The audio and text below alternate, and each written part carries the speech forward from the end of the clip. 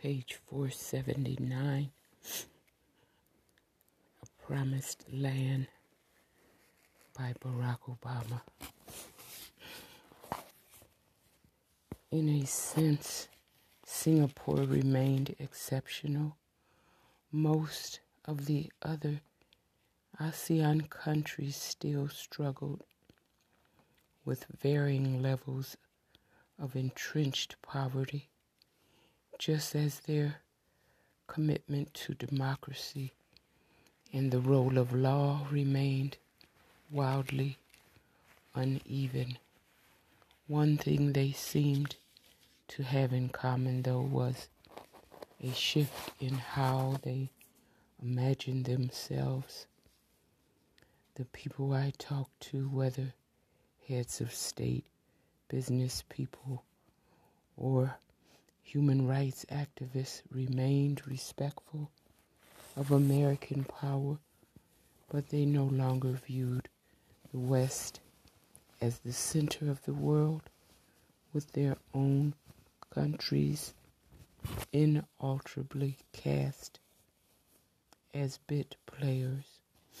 Instead, they considered themselves at least equal to their former colonizers, their dreams for their people no longer capped by geography or race. As far as I was concerned, that was a good thing, an extension of America's faith in the dignity of all people, and a fulfillment of the promise we'd long made to the world. Follow our lead, liberalize your economies, and hopefully your governments and you too can share in our prosperity. Like Japan and South Korea, more and more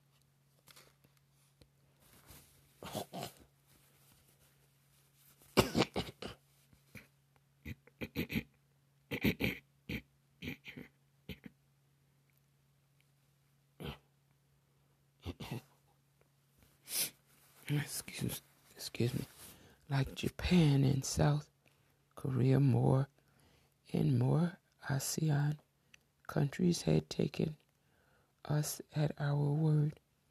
It was part of my job as U.S. President to make sure that they played fair, that their markets were as open to us as our markets were to them, that they continued development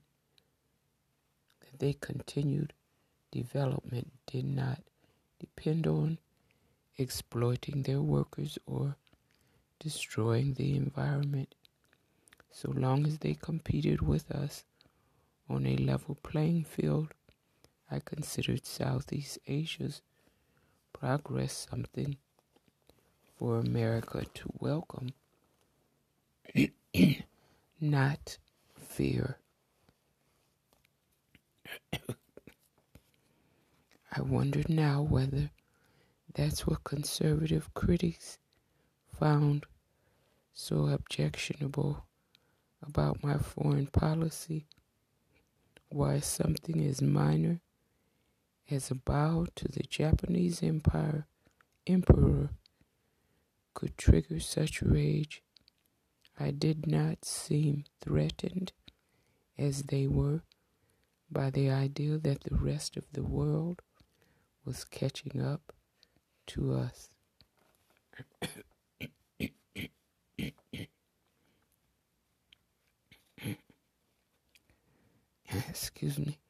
Shanghai, our first stop in China, seemed like Singapore on steroids. Visually, it lived up to the hype, a sprawling, modern metropolis of 20 million cacophonous souls. Every inch of its bustling with commerce, every inch of it bustling with commerce, traffic, construction cranes, huge ships and barges loaded with goods bound for the world's markets glided up and down the Huangpu. Throngs of people strolled along the expansive river walk, stopping every so often to admire the futuristic skyscrapers that stretched in all directions and at night were as bright as the Las Vegas Strip.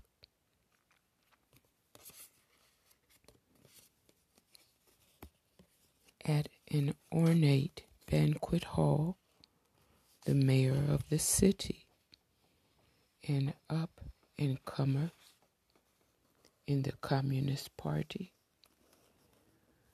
who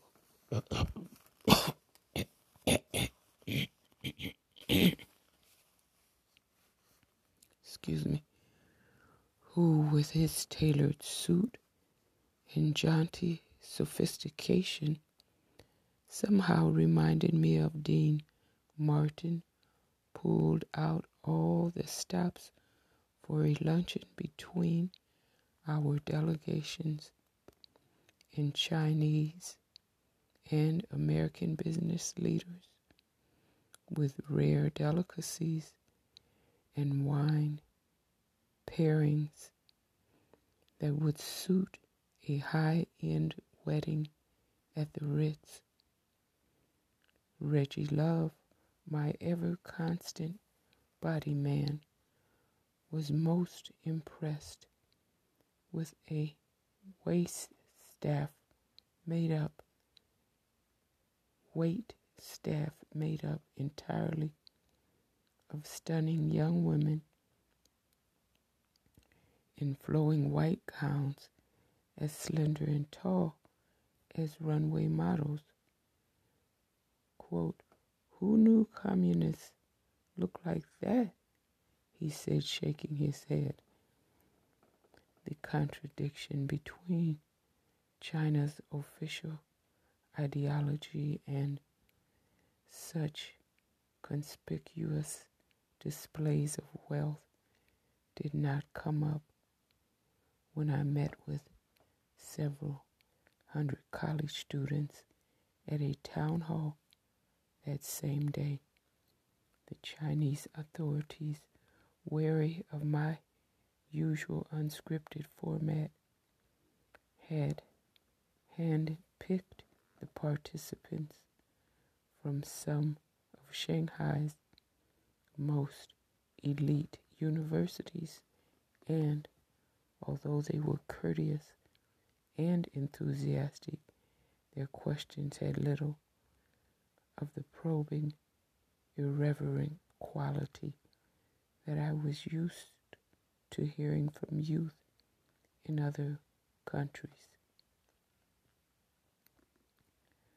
Quote, "So what measures will you take to deepen this close relationship between cities of the United States and China?" End quote, was about as tough as it got. I could not decide whether party officials had pre-screened all the questions or the students just knew better than to say anything that could land them in hot water.